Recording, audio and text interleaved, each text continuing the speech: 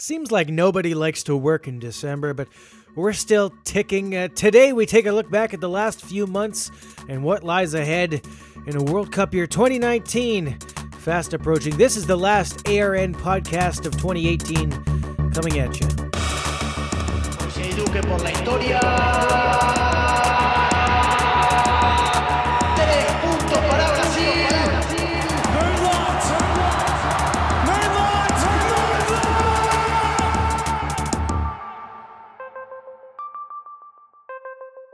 Happy December, everyone. I'm Brian Ray of America's Rugby News. This is going to be our last show of the year. There's a few reasons for that, but part of it is that it's just not easy to connect with guests and get prepared on short notice. We've kind of rushed into this whole thing, so we're going to use the time to line up some people for January so we can get on a more consistent schedule, looking at Wednesday, maybe Thursday morning release time. So we'll try to get that figured out and maybe iron out a couple technical issues along the way as well. If you have any requests or suggestions about the format, feel free to comment on the website or hit me up on Twitter at Rays Rugby, R-A-Y-S Rugby, or send a telegram, whatever you want to do.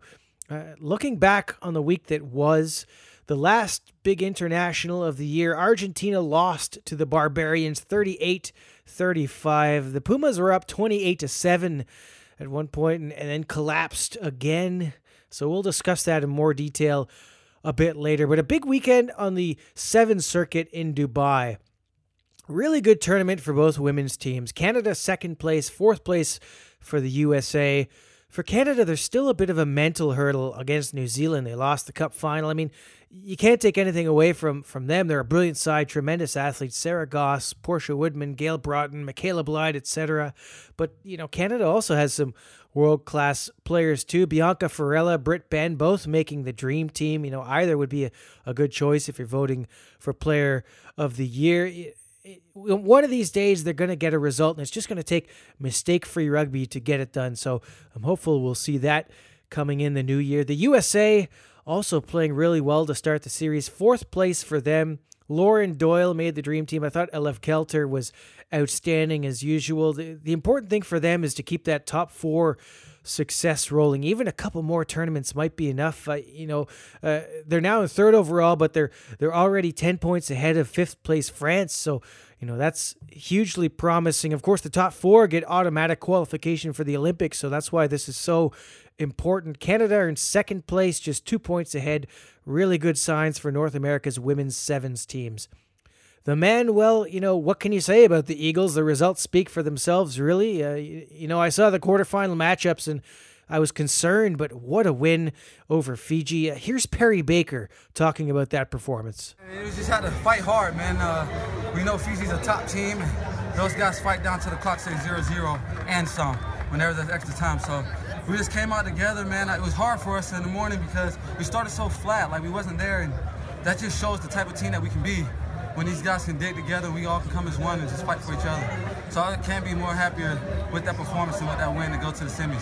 First 2 games, we was talking about communication, and then come in for the last game. At the end of the day, we talked about not communicating, not being in sync and being direct. In this game, we wanted to just keep our comms going and be direct with what we chose to do. And then the win over Australia. Folau Niua catches them napping a bit on that quick tap, and you're never going to stop Danny Barrett from that close.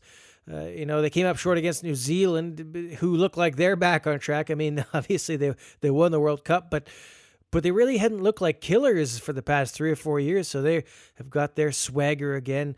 South Africa had a rough go. They finished 6th. A few of their guys have left to play 15s. Roscoe Speckman will actually play in his final tournament this weekend, so they're in kind of a rebuilding mode maybe. Canada finishes in 11th spot. Not really a big surprise given they've only had a couple weeks of preparation before that. I think everyone, Rugby Canada and the players inclusive, have to kind of take that one on the chin. But I don't think too many people were really expecting a top 4 season anyway. So really the focus now is maybe a top 10, maybe try and get up 1 spot from last year, which would be, maybe 8th spot would give them some confidence heading into the Olympic qualifiers. But remember, all Canadians should really be getting behind the men's Eagles as well, because if they finish in the top 4 this season, it means Canada will be overwhelming favorites to qualify at the Rugby America's North tournament, and they won't even have to go through the repechage that they had to attempt last time. So, the bottom line is things are looking up for Canada's men's team, even if 11th doesn't sound so hot. Great to see Adam Zaruba back, and congrats to Cooper Coates, who got the call this week. He's headed to Cape Town, replacing Lucas Hammond, who was injured in Dubai. This is Cooper's first selection to senior international representation. He played for Canada under 18 a few years ago. Of course, we wish Lucas Hammond a speedy recovery. Hopefully he's good to go in Hamilton, New Zealand at the end of January. Las Pumas finished 8th.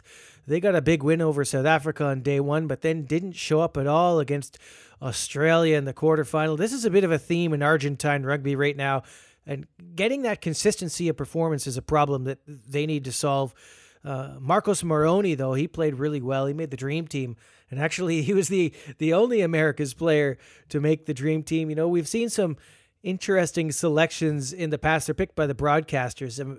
Perry Baker didn't make the overall dream team last year, but somehow was World Rugby Player of the Year. Maybe the World Cup boosted him or something. But this time the Eagles make the final, and not a single player gets picked for the dream team. I mean, I don't know how Baker didn't make it this time, but only one New Zealander as well. So the two finalist teams only contribute one player. I don't know, beats me.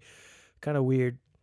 Congrats to Andres Zafra, who became the first Colombian to score a try in the top 14. He charged down Rory Cockett's box kick attempt to score the game winner for Agen against Castro.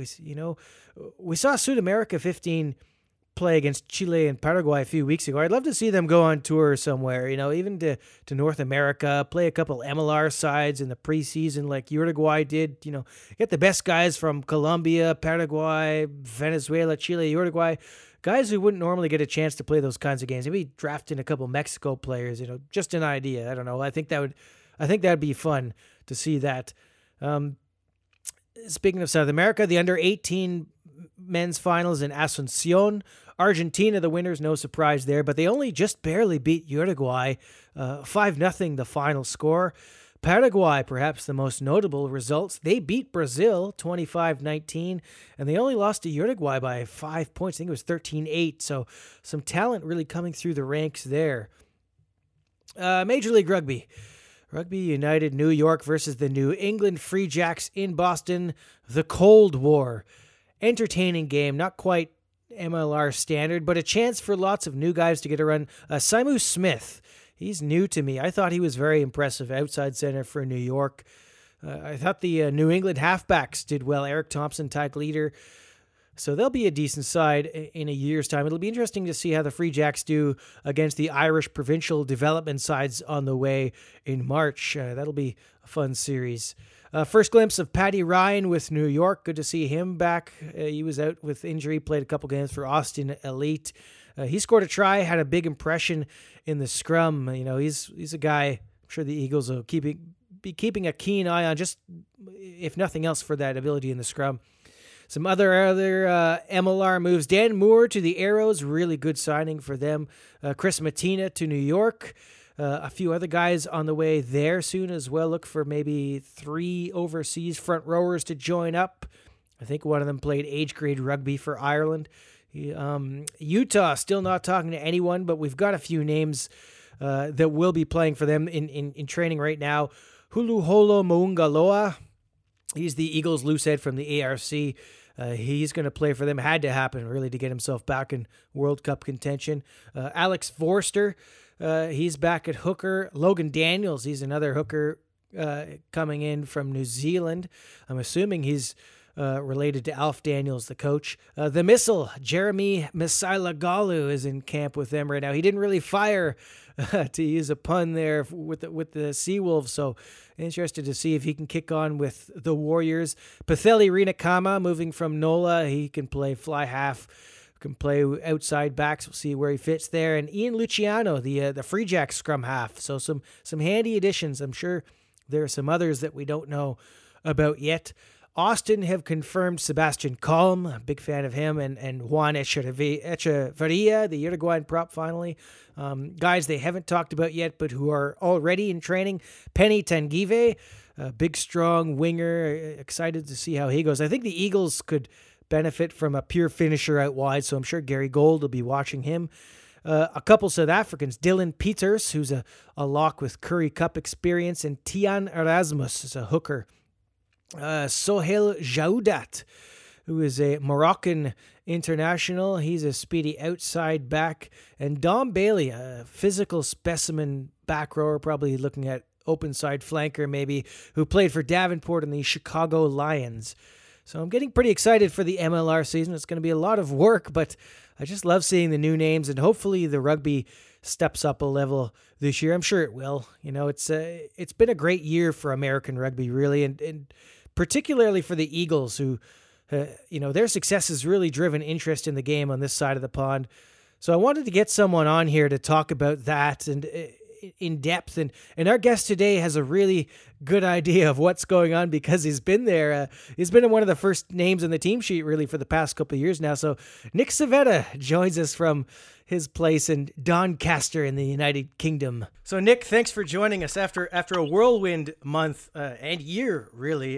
Is it nice to be back at home base to kind of kick up your feet a bit? Well, maybe the question should be, do you get any time to unwind, or are you straight back into training?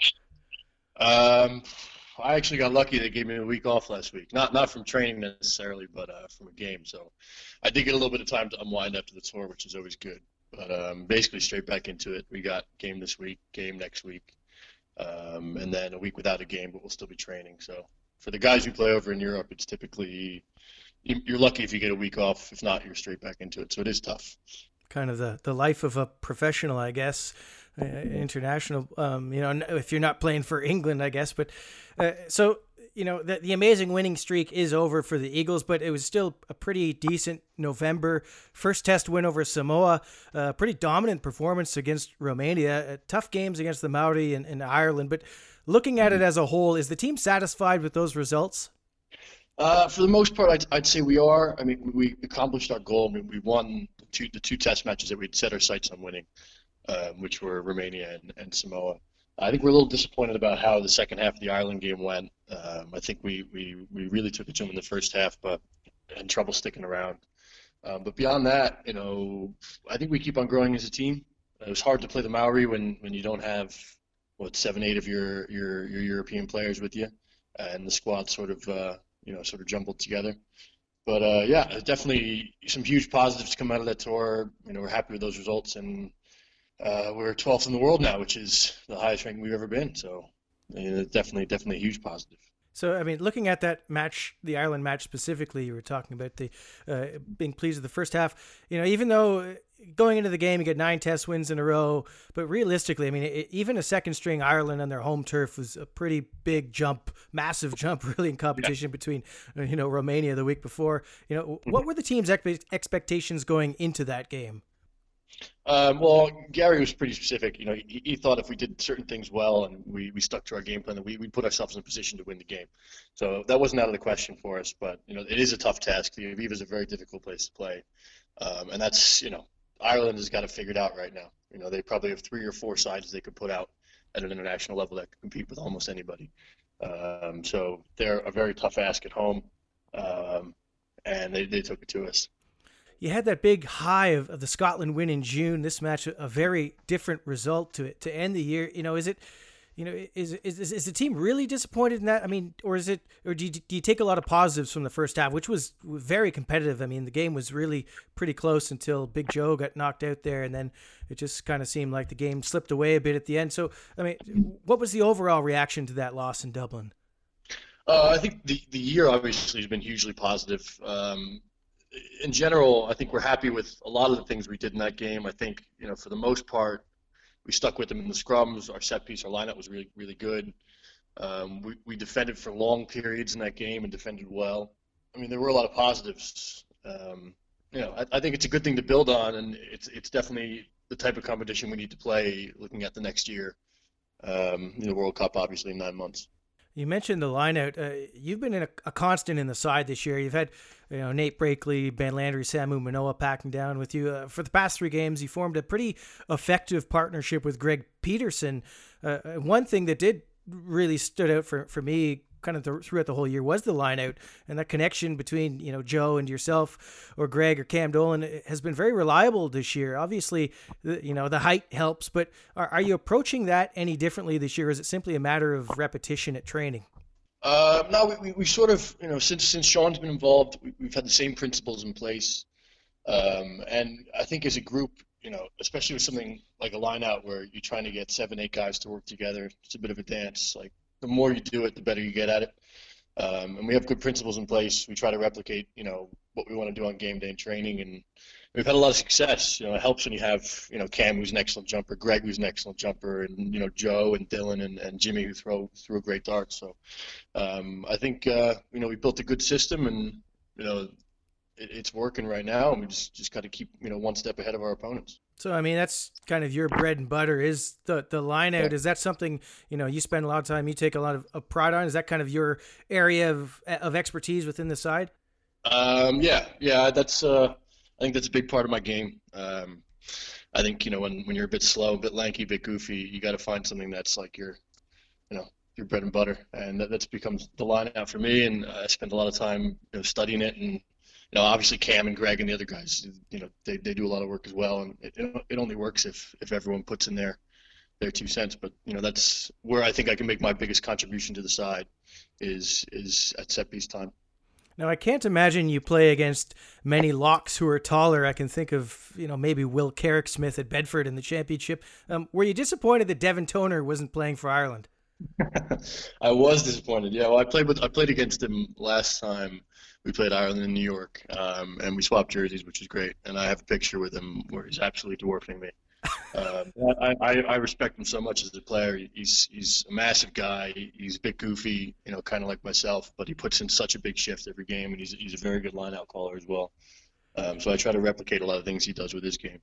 Yeah, actually, quite a few similarities between both of your styles and the way you've both kind of evolved, both similar in the careers, kind of him kind of getting into Ireland later in his career is similar to yourself with the Eagles. But you also did some pretty good work with ball in hand this year. There's a moment in the Romania match where you're in a 5-meter scrum in your own end, and the scrum is starting to break up, and somehow you peel out with the ball as if you're a number 8. What happened there? I don't know what you're talking about. Do you think that the referee confused you for Cam Dolan? There could have been a little bit of that. The best. Sometimes you just got to play footy, and you got to do what you got to do. I don't know how I ended up with the ball. You could argue that maybe it was out, maybe I kicked it out and then picked it up, but probably not. What you're saying is he cheated and got away with it. I watched it back and he was staring right at me, so he must not have had a problem with it. It was a pretty funny moment in that game. But your carrying, as I said, it's come along quite a bit this year. We saw some, not only in that Romania game, some good carries, but for instance, that nice little run and the offload to Blaine Scully at the end of the Russia game. Is that something you've been consciously working on in training? Yeah, absolutely. I think you get better at things like that by playing a lot. And since I've been playing a lot of Doncaster, my carrying's improved, the quality of my rucks have improved. My tackling's improved as well. I think the good thing about the championship as a league is it's not necessarily the fastest rugby in the world, but it is really physical. So you can work on your footwork into contact, and then while you're in contact, it's a violent collision. So I think I've gained a lot from playing in the championship. So when you first came into the side, it was under John Mitchell. Certainly we saw some improvement in the team under him, but it's hard not to notice that Gary Gold has really taken this team to a new level. One thing we've seen, I guess, is consistency. So, earlier this year, you spoke about following up on big performances. You got the win over Scotland, and then in Halifax, the team, maybe wasn't quite at their best against Canada, but they still came away with the big result. So, what's different now under Gary that was maybe missing before? He's been really consistent with his selections, and I think people underestimate how important that is, because you don't really get a lot of time together as an international side, especially as the States. I wouldn't say tier 2, but as a second level international side. And I think he's he's done a really good job of saying the right things each week. He's really tapped into the American psyche of the team, which I think is really important. Americans, we love a bit of inspirational speech, and we love really positive attitude, and he brings that every week, and we respond really well to it. So I think those are two main things. He's really got the guys behind him, and we love him because we can tell that he's putting everything into the team, and we want to get everything out of it. Does that consistency in selection kind of give players confidence, knowing that as long as they live up to their standards, they're going to be in the team next week, and kind of they know where they're standing at all times? That has to be a good thing for the team's psyche. Yeah, I think it helps. Obviously, there's a massive expectation on everyone to perform well every weekend. So, there still are, you still got to play well. And it gets easier to play well when you're playing with the same guys every week. So I think it has added to the guys' confidence, definitely. You see a guy like Paul Mullen, who came into the squad last summer having played almost no high-level rugby in his life, and now he's six starts back-to-back with the State 7. You include the Maori game, and he's getting better every game. So, you can see it has a huge effect on guys. So for you yourself, you're a bit of a latecomer to the sport. You started at 18 at Notre Dame, actually. Before that, if I understand correctly, you played a bit of football in high school and some wrestling. So, Yep. Football seems pretty natural for a big body, but you don't really see many wrestlers, even at heavyweight, above 6'3", maybe 6'4". Those long limbs must have been pretty big targets. So how did that work out for you? Oh, man, I was like a spider. I was just no muscle on me, and 6'5", maybe 215 pounds, just trying to wrap my arms around guys. My best move was like a cradle. I actually say it was probably the sport I had the most success in before I found rugby. I wasn't a very good football player. I didn't enjoy lifting weights or working hard, but I really enjoyed like the one-to-one combat that you got in wrestling. Yeah, I absolutely love the sport, and I think it definitely contributed to some early success in rugby because the work you do with your knowing how to move people, getting your body in the right position. It's definitely more helpful, I think, than football for me going into rugby. Yeah, that's interesting. Normally we see that in like props, like Georgia, for instance. Those guys are renowned. Their props have all been grown up on Greco-Roman wrestling and so on. So normally we see that maybe not so many of their, skyscraping second rows. But so you broke into the side November 2016. You've basically been an ever-present since. 18 caps, all starts. Considering not only your late start to the sport, but your first Eagles game didn't come until it was actually your 27th birthday against the Maori. Do you have to pinch yourself sometimes, knowing the amount of work that it took to get here? Yeah, every week, man. Every week. And I'm incredibly grateful for the last 2 years. And I wouldn't change my journey at all for the world because, there's, I guess, I pinch myself all the time. You have to be a little bit lucky in professional sport, and I was able to get out of my 3 years of Italy and end up in a great place like Newcastle. So, that was the springboard for the start of my professional career. And yeah, every time you get an opportunity to play for your country, I know everyone says this all the time, but it is incredibly special, and it is a totally different feeling than playing for anybody else. So, when you have that opportunity, you want to grab it and you don't want to let it go. So, just going to try to keep on doing that as best I can. Talking about your time in Italy, looking back, I first saw you play it was the 2012 America's Rugby Championship, the old A-side version of it, and you were a collegiate All-American, but then you kind of, you fell off the radar kind of for a bit in the selection department. You 3 years in Italy before you got picked up at Newcastle. So what was the difference? What got you back into consideration? Was it just, time and experience, or was there some kind of a shift in the way you approached the game? I think it's a bit of both. I'll be the first person to tell you that in 2012 I wasn't ready at all for international rugby. I wasn't fast enough, wasn't strong enough, probably a bit soft, definitely a bit soft, I think. And I think I needed some time to harden up and to learn how to play, a good standard of rugby week in and week out. And Italy definitely helped with the hardening up portion.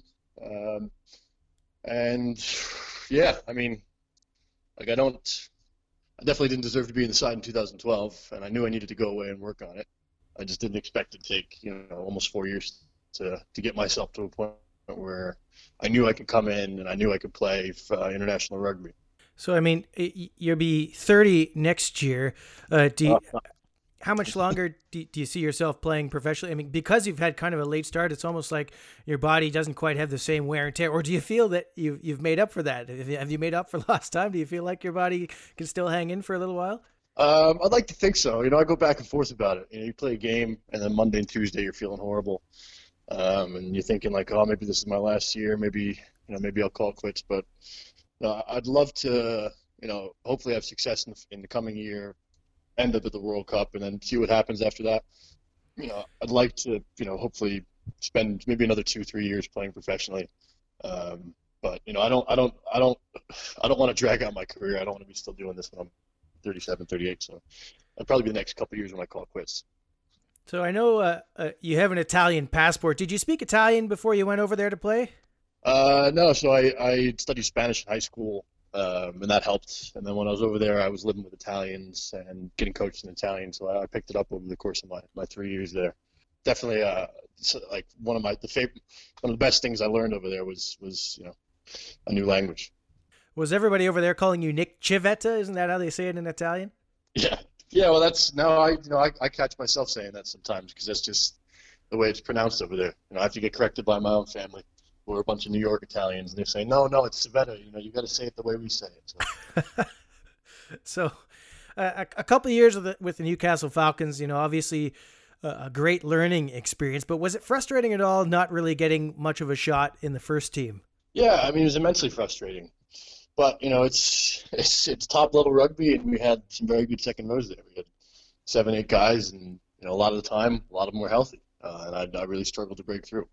I think I'd say within the first few months there, I improved exponentially from where I was beforehand. So as far as a learning experience, it was absolutely necessary to get me to the point I am at today. You went on loan to Doncaster, then you signed on permanently for this season. And I think at the time you said game time was the most important thing, especially in a World Cup year. So was that an easy decision? Yeah, I mean, Doncaster, it was a known quantity to me. I know the forwards coach down here, I know the director of rugby. I knew I was going to play a lot of rugby, and I just think that's the most important thing. Like, that's how you get better. Like, you can train as much as you want. Like, I knew at Newcastle I was always going to be fit. Like, they'd always have me running a lot. But if you're not playing rugby, then you're really not getting a chance to express yourself and to use the core skills that you work on during the week. So, yeah, the motivating factor was, play a lot of tough set-piece oriented rugby and get yourself ready for, the bigger stages. Correct me if I'm wrong, but your contract is up at the end of the season, I believe. Are you still thinking of sticking around in the championship, or do you have your eye on another challenge? I don't know. I think I have my eyes elsewhere. Hopefully this doesn't come as news to anyone listening in Doncaster, but the coming stages for me, over the summer, hopefully some test matches, and then hopefully a World Cup, pending my fitness and how well I'm playing. That'll hopefully get me, maybe someplace warmer. Who knows? Little hints in there, subtle hints. So this past weekend, a professional rugby game was played between Boston and New York. You're from the Bronx, and I know you've been asked this before. I'm going to take a slightly different angle on this. What would it take to get some Eagles back across the pond to play in that? Guys like yourself, we saw Ben Landry and Bryce Campbell playing in it last year, but now they've gone over to the championship. Do you think, is it mostly about financials at this point, or is the standard of rugby still a consideration? Well, I have to correct the record. I'm not from the Bronx. I'm from the suburbs near the Bronx. Okay. Very different reality growing up.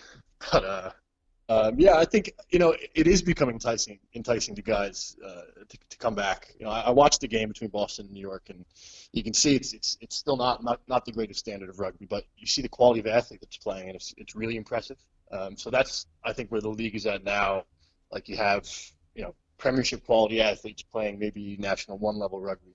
I could definitely foresee a future where I'm playing for New York, maybe working part-time and enjoying my rugby immensely, being in my hometown. And I think that maybe potentially after the World Cup, you'll see a lot of Eagles coming back, maybe guys who are slightly older, who are more conscious about their families and want to live at home and play professional rugby, which I think for a lot of us has always been our dream. Has James Kennedy at Rugby United New York ever inquired about your availability? Well, I actually was ambushed by James English in Chicago. who seems like a really nice guy. I spoke to him a little bit about the potential for coming to New York in the future, and it's obviously something that's on my mind. But yeah, I mean, I think I'd go there in a heartbeat if the situation was right. I've sort of made my mind up about where I want my career to go. And I know you're also a big fan of San Francisco. You spent some time there. There's no Bay Area team in Major League Rugby yet, but looking down the road, how conflicting would a bidding war between a San Francisco and a New York team be for you? Well, I know New York has the advantage. That's where my mom and dad are. My brother's up the road in Boston, so there's definitely that hometown pull. But I did love living in San Francisco and Berkeley. So if the time comes, it would be a tough decision. And I won't keep you too much longer here. You have a unique professional qualification. You have a master's degree. I think it's in geoseismic engineering. Is that right? Yeah. So yeah. Are you really going? useful. Are you going to be running the earthquake briefing for the team before Japan? Oh yeah, I'm sure I'll have to give some sort of presentation on the bus about the seismic hazard, depending on where we are. I'd love that. Pretty unique. I thought that was a very appropriate heading towards the World Cup. And so you actually used to live with Canadian prop Jake Ilnicki at Leeds. So there must have been some unique banter between the two of you, given you both play on opposite teams for both club and country. I know you played at Newcastle together before, but now you're both at opposite teams. So there must have been some interesting conversations there. Yeah, I mean, it was during a dark time for Canadian rugby. The last 3-4 months, like their entire focus was qualifying for the World Cup. So, he was obviously, his mind was saturated with that sort of stuff, and I was riding a high having just beaten Scotland. So I took it easy on him. And now, they're in and they'll be just fine. I'm not worried about Canada rugby at all. It's a good thing for both our countries that they're playing in the World Cup, and I think they're going to be really successful in that pool. But the banter's good. Like I haven't played against Jake yet, Leeds versus Donny, but hopefully at the end of the month, December 29th, we have a big game on Sky Sports, and hopefully we're both playing in it. I was going to mention that December 29th coming up, so that'll certainly be interesting. You can catch up with each other. Maybe he'll be a lot happier now having qualified. They beat Hong Kong, and to seal that win in the repechage. Is there anything weird that Jake does as a roommate? He's not really. He's extremely clean.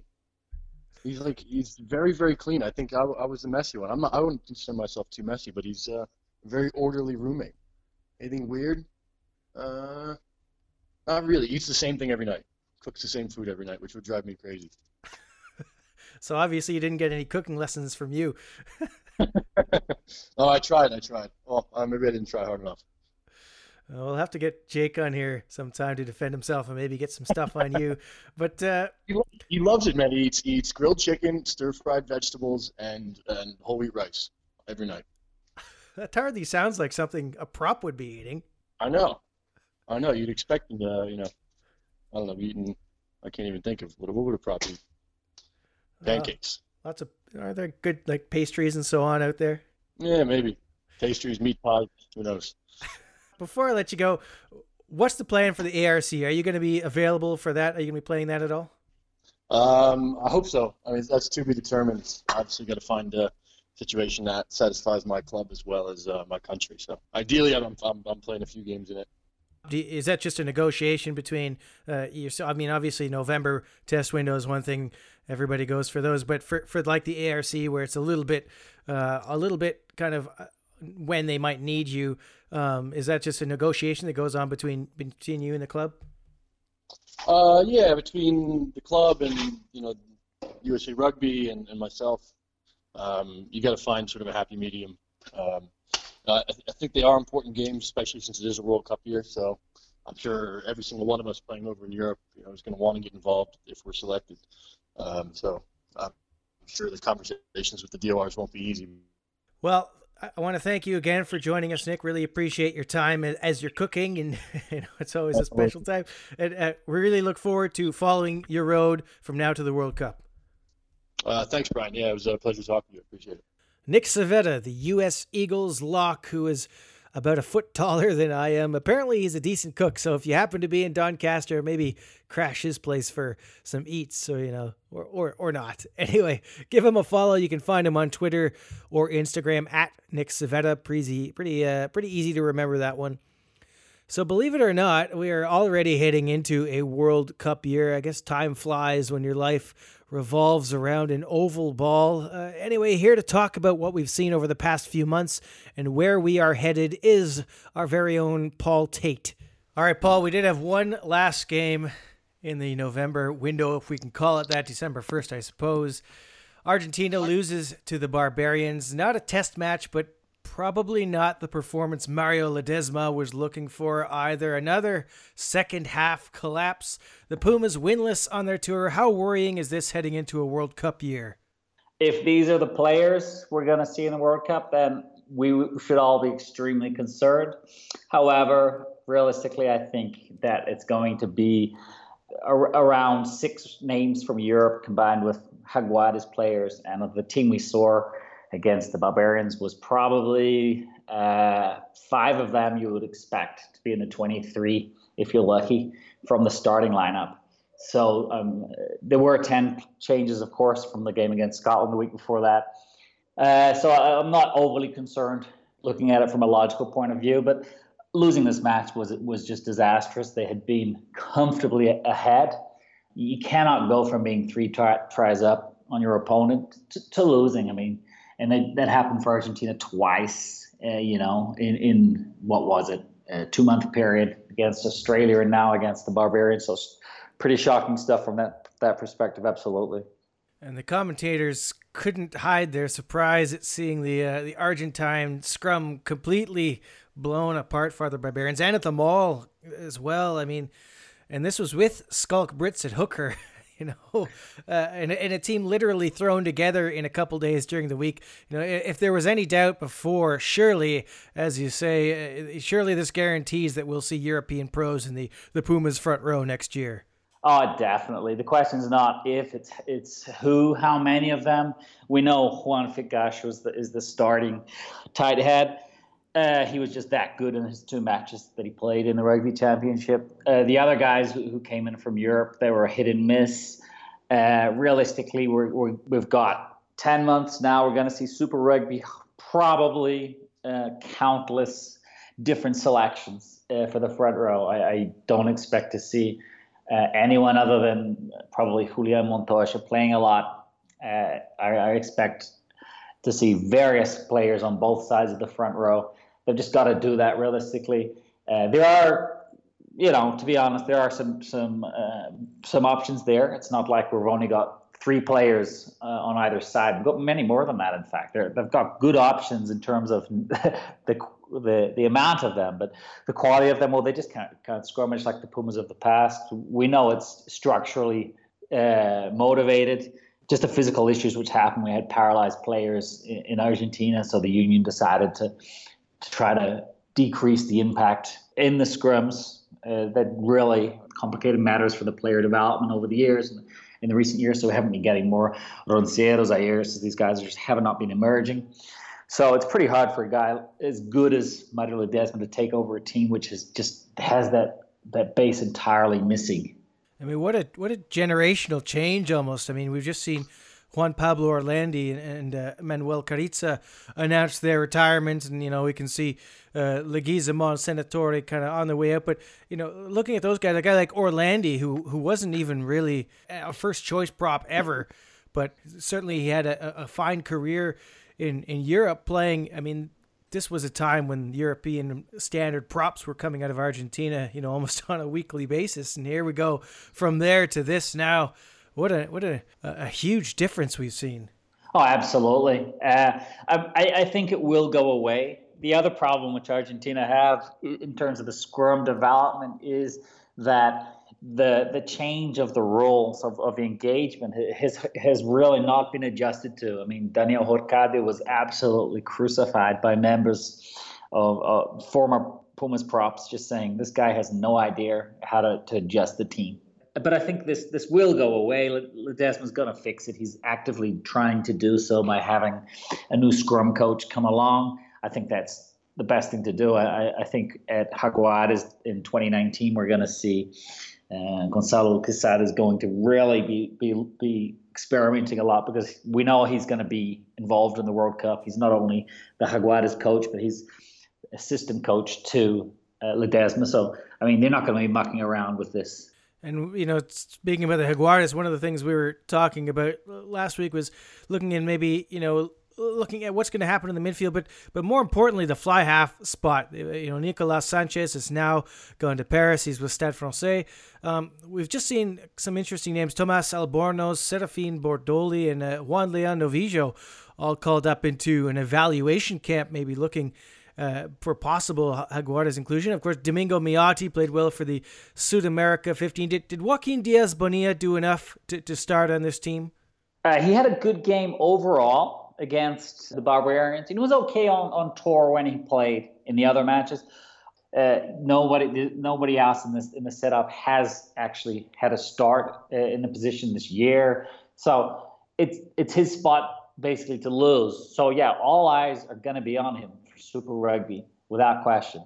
The use of Nicolas Sanchez for so long has basically held back the development of other players that have been thrown into the Argentina 15 now and then, but no Super Rugby, no Pumas action. So realistically, looking at the World Cup, it looks like the top three names are all playing in France. Nicolas Sanchez, Benjamin Pacheta, Pato Fernandez, they are the three names. Super Rugby going to have none of them involved. So suggesting that there's a mountain to climb for Gonçalo Quesada is basically an understatement, I would suggest. But I mean, they are being proactive, like you mentioned. They have this camp starting next week, which has players selected from nationwide. It's the Pladar system. Basically, all of the provincial unions have all gotten their top names, and they've put together 37 players for this camp. It's only going to be props, hookers, second rowers, and fly halves. So, I mean, I was looking at who the fly halves are, and it's interesting because it's not like there are two of them. There's a lot of them. So you've got Tomas Albornoz, like you mentioned, Theo Casvioni, Tomas Granesha, Joaquin Lames, Francisco Oliosha. I mean, all of these guys, only Granel has really been in there in the past, and he's often not been fly half, sometimes center. So it's interesting. And two other names, like you said, Serafin Bordoli, he's back from Zebre, of all places, in Italy, and also back from Italy, Juan Leon Novillo. I mean, are these guys realistically going to be guys for the World Cup? No, they're not. They are possibilities for Argentina 15, definitely, and that's why they're realistically there. I don't think they're going to be Jaguares players, just because there are other guys ahead of them who are not even involved in this camp. Why? Well, because they don't need to be involved, because they're basically established already. Domingo Miotti, one of them. You'd also say Juan Batista Darios ahead of these other guys. Santiago Gonzalez Iglesias, possibly. We don't know. In terms of fly half, it looks like he's very much out of favor, I would suggest. Other positions of note do exist, but from the camp itself, these are the guys that I really took note of, these two fly halves back from Italy. We can't skip over this. Jaguares released their new logo, brand new jerseys. Certainly the new logo, very kind of seen NFL comparisons. I would agree with that. What are your first impressions? I get why they did the change. They've officially said, the players and the staff have said they want to bring a new identity. They want to leave basically behind the legacy of the first 2 years, even last year too. They want to move on. They want to be their new side. So there's, good on them, I guess. But is it really necessary? No. There are many more important things to take care of. Like, where is the roster? I mean, we know what all the rosters are from many of the other teams involved. We don't know the Jaguares roster yet. So come on, can we focus on other things and get them together? Yeah, time of transition in Argentine rugby, which is kind of a weird time to be doing it, just, coming up to the World Cup. Talking of transition, Uruguay, kind of a mixed tour. They got thrashed by Fiji, but then they come out with the win against Romania at the end. Are you feeling good about where they're at heading into this big year? I think so. Uruguay, we're not going to compare Uruguay to Wales, Australia, the teams that they're going to be up against. We're going to compare them to Los Tierros from past and from present. And realistically, look, I'm very happy. I think they've come very, very far in terms of the development of the individual players. A lot of them look much better, much sharper. The backs, I don't think are going to change in terms of the personnel. That is unless there's an injury. I think front row is interesting, looking very good compared to prior years. Interested in seeing if Mario Zagallo is going to be back. I mean, he's going to be 33 for the World Cup. I mean, that is basically a perfect age for a South American tight head. We've seen all these 33, 34-year-olds just excelling in World Cups. Can we have another one? Let's see if he can come back. I'm also excited about the second row in general. I mean, Manuel Landeka, that's a player I'm really, really interested in, and he's a replacement by the looks of things. I mean, they're going to have probably Ignacio Dotti and Rodrigo Capra-Ortega starting. So we're talking about a position in which, wow, that's stacked by Uruguayan standards, no doubt about it. I think it's a really major area of strength for them. And they're going to have the most capped player of all time, Diego Magno. So pretty solid, I would suggest. In terms of overall breakthrough players, I see big things for Manuel Ardeo, but as a flanker, I don't think the hooker experiment should continue. I understand why it was attempted, but I look at him and I look at Leandro Segredo and I say to myself, these guys had tremendous progress this year. And not only that, but hey, they could even upset the established order. I mean, is it possible that these two guys could even be starting for Uruguay in a World Cup match? Maybe even captain Juan Manuel Camavada is going to, be in danger of not starting. It's possible. So these sorts of questions were not plausible whatsoever 6 months ago. So this is great to be able to raise these doubts, because that's just what they need. We don't need a World Cup in which they're scratching heads to replace someone who took a bump. We want a World Cup in which they've actively got the guys ready. So I think they're far better positioned now than they were for the last World Cup. Tier 2 Rugby Blogspot put out a post just a couple days ago about the draws at the World Cup. And, we talked about it last week. It's really unfortunate. Uruguay is going into this great opportunity at the World Cup. And they got, this nice rest between Australia and Wales. But the two games that they're really, maybe we're hoping, I guess we've seen Fiji's probably not going to be competitive. But so the Georgia one, they only get 3 days rest. So, I mean, it seems like they're almost going to have to play kind of a B side against Fiji and bring out, their A side against Georgia in that kind of situation. Do you think? Before the match against Fiji, I would have said they were going to put absolutely everything into the first two matches and then, see what they can do in the final two.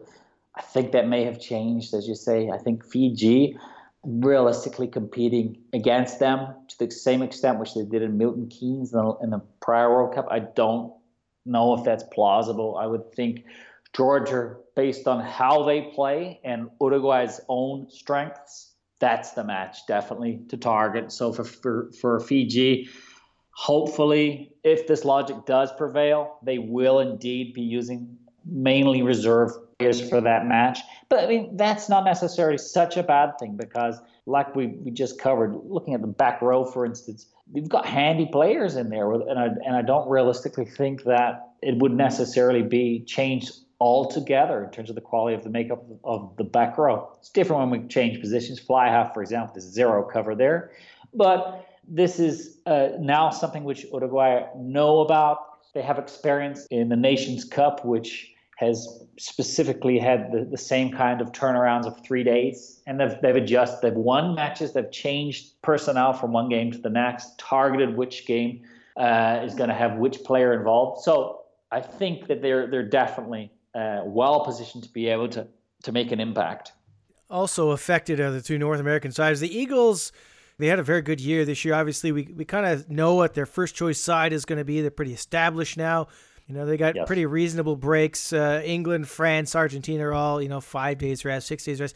But then that one match right at the end, I'm sure they're targeting 2 wins in this. But to do that, they're going to have to beat Tonga on only 3 days rest after playing Argentina. Now, Argentina heading into that game will have 3 days rest, a short turnaround. But maybe the Eagles can do that. But that'll be the thing heading into that for them, that 3 days rest against Tonga. Again, it's so difficult for these tier 2 sides. World Rugby makes all this, noise about, we're going to even up the schedule, and here we get it again. And, and the games that these tier 2 sides have to win, they're doing on next to no rest. Yeah, I mean, and I agree 100%. John Kerwin's complaints in 2003, Augustine Pichot's complaints in 2003. When Argentina were eliminated, this is just how ridiculous the whole thing is. Argentina played their fourth match, which was against Ireland, on a Sunday. The following weekend, 6 days after that, Ireland played against Australia. 6 days after. So Argentina's gone from the World Cup, eliminated, and the team they played against still has one match the following weekend. So that was poor.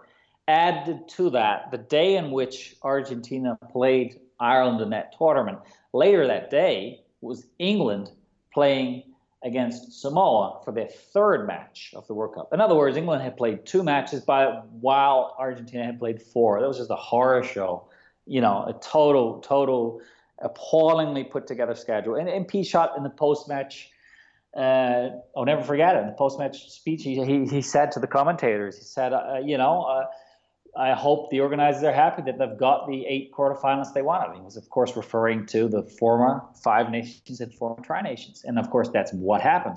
Now, related to what Kerwin had to say about this is a New Zealander who went on to coach Japan, coached Italy in this World Cup specifically. So, I mean, this is a guy, of course, who won the World Cup as a player. It's pretty hard to ignore what he said. And he simply said this, which was they had 2 weeks for 4 matches. It was worse than what Argentina had. And he said, I cannot prepare my players. It's just unfair. I cannot get them prepared from one game to the next because there's no turnarounds. And Italy, who did they play against? Well, they played against Canada, Wales, New Zealand, and Tonga. I mean, that's a highly complex pool to have. Italy, the whole goal for them was to win 3 matches. Wales in the same pool. Well, what do you know? Wales had an extra week. So the point Pichot made applies to both Argentina and Italy, but it also applies to Tonga. They had just an absolutely horrendous schedule, just the same as that. So I think the United States, looking at 2019, look, they're certainly going to play well, and they have the means of winning over the hearts of fans on TV and at the venue against both England and France in their first and second match. But thereafter, like you mentioned, it's just really unfortunate that World Rugby has been so poor in assembling the dates for the United States to have just the absolute minimum which they allow, which is 3 days between matches for them between Argentina and Tonga. Because what it means is that, well, they've got to pick and choose one of these matches. And we've seen this in the last World Cup. They did that. They had a game in London and then a game in Gloucester. From South Africa to Japan. So what do? They pick the most winnable match of them, put everything into that, and they sacrifice the other. They're probably going to do that again. Question this raises is, would, let's say, Ireland, would Ireland ever accept this in November? Would Ireland accept playing Tonga and Argentina 3 days, with 3 rest days in between? I highly doubt it. So this is a World Cup. I mean, we've got to have less excuses of the importance of marketing big teams at certain times. This needs to be addressed because there are other ways of making maximum financial returns. Just look at the FIFA World Cup and how they have Brazil playing their matches as a case in point. Perhaps no team is more harshly treated at this World Cup in Canada. 4 games in 18 days. We talked about last week that their games that they want to win will be the first one. Now, thankfully, Italy, they have a full build-up. That's their first game, and Italy will have played 1 game before that, and they'll be playing on only 3 days rest. So that's maybe a little advantage. But the other game they got to win is against Namibia, and they play that game only 4 days rest after playing South Africa. So, one of the criticisms of people when we suggest a 24 team or an expanded World Cup is people say, well, the competitiveness is going to be screwed up. We don't want to see any more blowouts. Well, if you don't want to see any more blowouts, you can't schedule a tier 1 match and then 4 days rest ahead of a match that they're actually trying to win, because we know Canada now has to play a second string side against South Africa, and this is what happens. Oh, absolutely. And just think about this. DTH van der Merwe on the World Rugby website this week after Canada had qualified. He's saying what? He's saying he's going to finally have the chance to live his dream of playing against his country of birth at a World Cup. Will he play, though? Yeah. Would they use their star winger in this match? Really? I don't think so. I think if he plays, it's going to be because he goes and talks to Kingsley Jones, says, I've got to play in this match. And basically, that's the only way it's going to be, because which coach in their right mind would want their star player playing in a match which is basically going to be a throwaway because you've got such a short preparation time for the next match, which is winnable. I mean, what would I do if I was the head coach? I would sit down with the player and find out how much it means to him and see what arrangement we can come to. Because realistically, it's not looking likely that he would play both of those games, at least not start both of them. So, I mean, that's maybe where Canada is going to have to come to in terms of a compromise. Yeah, you can play against your country of birth, but you're starting the next match, so you're on the bench for this one. Maybe that's what we're going to see. I don't know. It's just absolutely just ridiculous to think about this. Come on, can we not just get these things sorted out? They are problems which are repeated, and they're only slightly improved on from one World Cup to the next.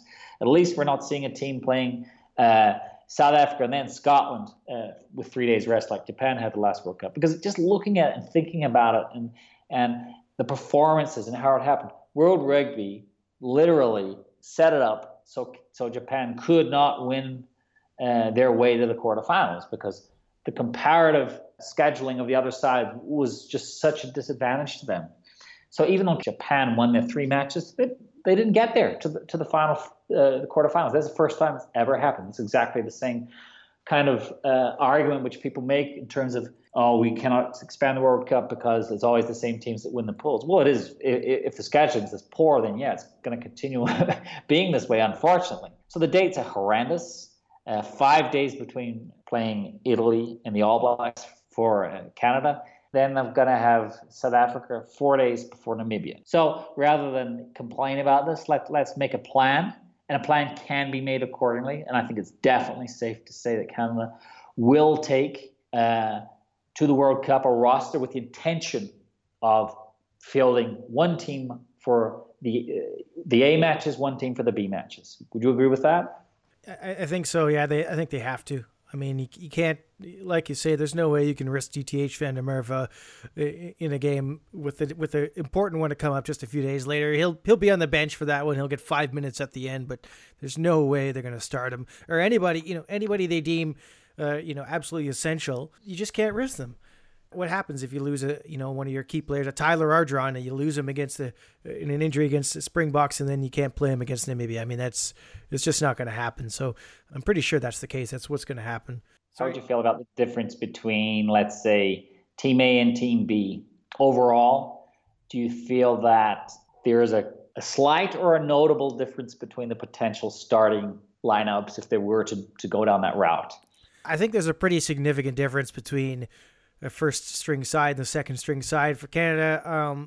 The gap will close slightly thanks to the Arrows, of course. They're going to have, by the way, a press conference on Tuesday to confirm their coaching roster, and it sounds like the entire playing roster as well. So that'll be good. And we'll get guys like Mike Shepard, who's going to captain the side. We saw the impact that he had in the World Cup repechage, and he's 29 years old, just breaking into the side in the second row, and he did really, really well. So guys like that will benefit immensely from a season with Major League Rugby. So that'll lift the side of it, but it's still, we're still looking at, you got Tyler Ardron and an Evan Olmstead who are on that kind of Super Rugby level. And then you've got your DTH Van der Merwe, your Taylor Paris, even a guy like Matt Evans, who are really strong European players.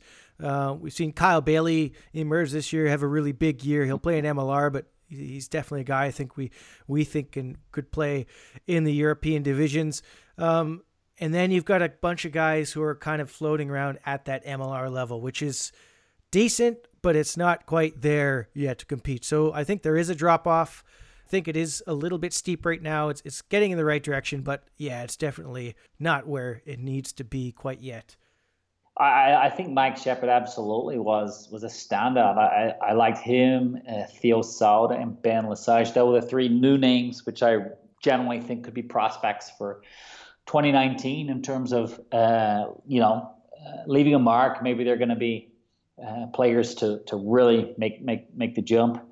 And that's good because, like I mentioned, in terms of Italy, I'm not seeing so many names there coming through. I don't know about you, but I think they're stalled. Yeah, I think the problem with Italy, they've done really well at the under-20 level for the past couple of years, so they have some talent coming up, but I just think it's too soon. I think they're guys for the next World Cup. There's nobody I can see looking at that. I mean, they'll get Matteo Minozzi, the fullback, back from injury. He's quite a good player, but realistically, they don't look that strong. Their best players, the Parise and Giraldini, these kind of guys. The second row, you look at Zani is still there in the second row. I'm trying to remember the other second row, the Kiwi, Dean Budd, the Kiwi second row as well. I mean, these guys are all aging. They're all well beyond their 30s. They're on their way out, so they're not really going to be peaking in time for this World Cup. You get a guy like Campagnaro who's outstanding, but there's not a lot of guys around his age who are doing well for them. So yeah, there is an opportunity there maybe for Canada, and other guys who might get a chance, like you say. Souter certainly looks very good. I think he'll have a very good year in MLR. Lesage isn't going to play. Major League Rugby has decided to stick with UBC and finish his degree first, so that might stall his progress a little bit. But there's guys like Connor Traynor and Kieran Hearn in the midfield anyways, so they're probably okay there. A guy I'm looking at is AJ Quatrin, the starting hooker for the Arrows. Canada has really struggled at that position, and he's a strong physical player. He can tackle well. He's got a good set piece when he's on his game. So I'm interested to see if he can put pressure on Ray Barkwell heading towards the World Cup. Oh, Canada certainly need more options up front, definitely. Well, I would really love to see also Jeff Hasler back in the mix. I don't know if that's possible. What would you say the chances are of Hasler in the World Cup? Well, I don't know. Obviously, I think every Canadian would love to see that back. But, just hearing, just talking to Evan Olmstead, in the first podcast we had, he certainly wasn't very optimistic. So, it doesn't seem like he's in any rush. Maybe something happens over Christmas where he starts to, feel the, something tugging at him that says he needs to return. But I'm not overly optimistic, to be honest. But, if there is one position where I think Canada is reasonably well covered, it is on the wing with Van der Merwe, with Paris, with a guy like Kainoa Lloyd is very good. Dan Moore all of a sudden has signed for the Arrows, so that's really great to have him back in the picture. Even a guy like Cole Davis, who's with the 7 side right now. Brock Stoller with the Seattle Seawolves. So there's cover there out wide. So obviously you want your big names, but if he's not going to come out, well, what can you do? You just have to wish him well with whatever he wants to do and move on, I suppose. Oh, absolutely. He tried his best. He had a successful career, and now he's looking at other life options. So good on him. Good on him. What do you think about the newcomers for the United States? David Ayunu seems to have a tremendous future there. I'm surprised that a little surprised he came up as quickly as he did. Obviously, he was a player of potential, but to see how quickly he broke into that Toulouse side, pretty amazing. And it's going to be really hard for them to leave him out of the World Cup. You'd have to think he's a very good chance of getting there. Now he plays both sides of the scrum, which helps. They also have Lemosatelli also does. He plays both sides, so they got options there, so they can fit him in. I think they'll try. The decision will be, do they need to have a senior guy as that fifth prop, a guy like Ali Khalifi who plays both sides? Do they need to bring him, or would they rather invest and take Ayunu, or is there room for both? I don't think there is. I think they'll probably go with 5 props. So I think Ayunu is looking pretty good right now. He's right on the edge, so we'll kind of see what happens there. Vili Tolutau had a stellar year in Major League Rugby last season with the Seawolves. He's an awesome flanker. I'm interested to see how he's doing, although it looks Sam Wuching has kind of jumped up ahead of him at the moment, but we'll see if Vili can get back in maybe for the ARC and with the MLR season. Other than that, I think we were both really impressed with Ruben de Haas, the scrum half. Just the way he's come through, not only I think he's cemented his spot on the bench now, but I think he can actually put pressure on Sean Davies, a starter. I'm a big fan of Sean Davies, but de Haas looks really impressively composed for a guy of his age, and certainly is a good problem for the Eagles to have guys like Davies and DeHaas competing for spots, and then you got Will McGee, Will Hooley, AJ McGinty all at fly half. So what a great spot for them to be in. Oh, absolutely. I mean, look, even Chris Wiles might be interested. He played a week or so ago. So look, great for the United States. Everything's looking on the up. I could name some individual players which I too think are going to have tremendous opportunities in the tournament. And hopefully this means that we're going to see 4 good matches from the Eagles, 4 80-minute games. And we've seen against Scotland and Ireland this year that they're much superior from prior World Cups. So it's exciting for them. I'm really looking forward to seeing how it all comes together. Yeah, I agree with that. I know they're targeting 2 wins, but personally, I just like to see them with 4 strong performances where they don't get wiped off the map. They don't lose their focus. A game like that Ireland won, the scoreline wasn't super great, but looking at it, the first half, first 45, 50 minutes were very competitive. So if they can at least keep it to that level and not get it stretched out beyond that in the games that they do lose, then I think it'll be okay. Is there anyone else from any of the other teams that you're looking as a potential breakthrough in the coming year, maybe from Argentina or anywhere really? Well, from Argentina, I think we may have seen already a bit of what's to come, because we had these under-20s players and uncapped players touring in November. So the outside center position is interesting for Jaguares anyway, because they've got 2 centers in terms of Moroni and Orlando, but the latter player has rarely been hit and miss. He's had strong matches and also poor matches. So I'm interested in seeing what happens with Santiago Resino and Mateus Osachuk in Super Rugby. I expect both of those guys to be involved, and not merely as carrying the bags. I expect them to be involved. Argentina really needs more options for outside center to face tier 1 sides, because they don't have with the existing players they have. I would only say Moroni had a quality year, and that's not enough. You got to have more options than that. You got to have 2 or even 3 to be going to the World Cup. So what about some uncapped names? Well, Rodrigo Bruni, he had a good introduction to the game. I think he'll be there in Super Rugby. Mariano Romanini is another.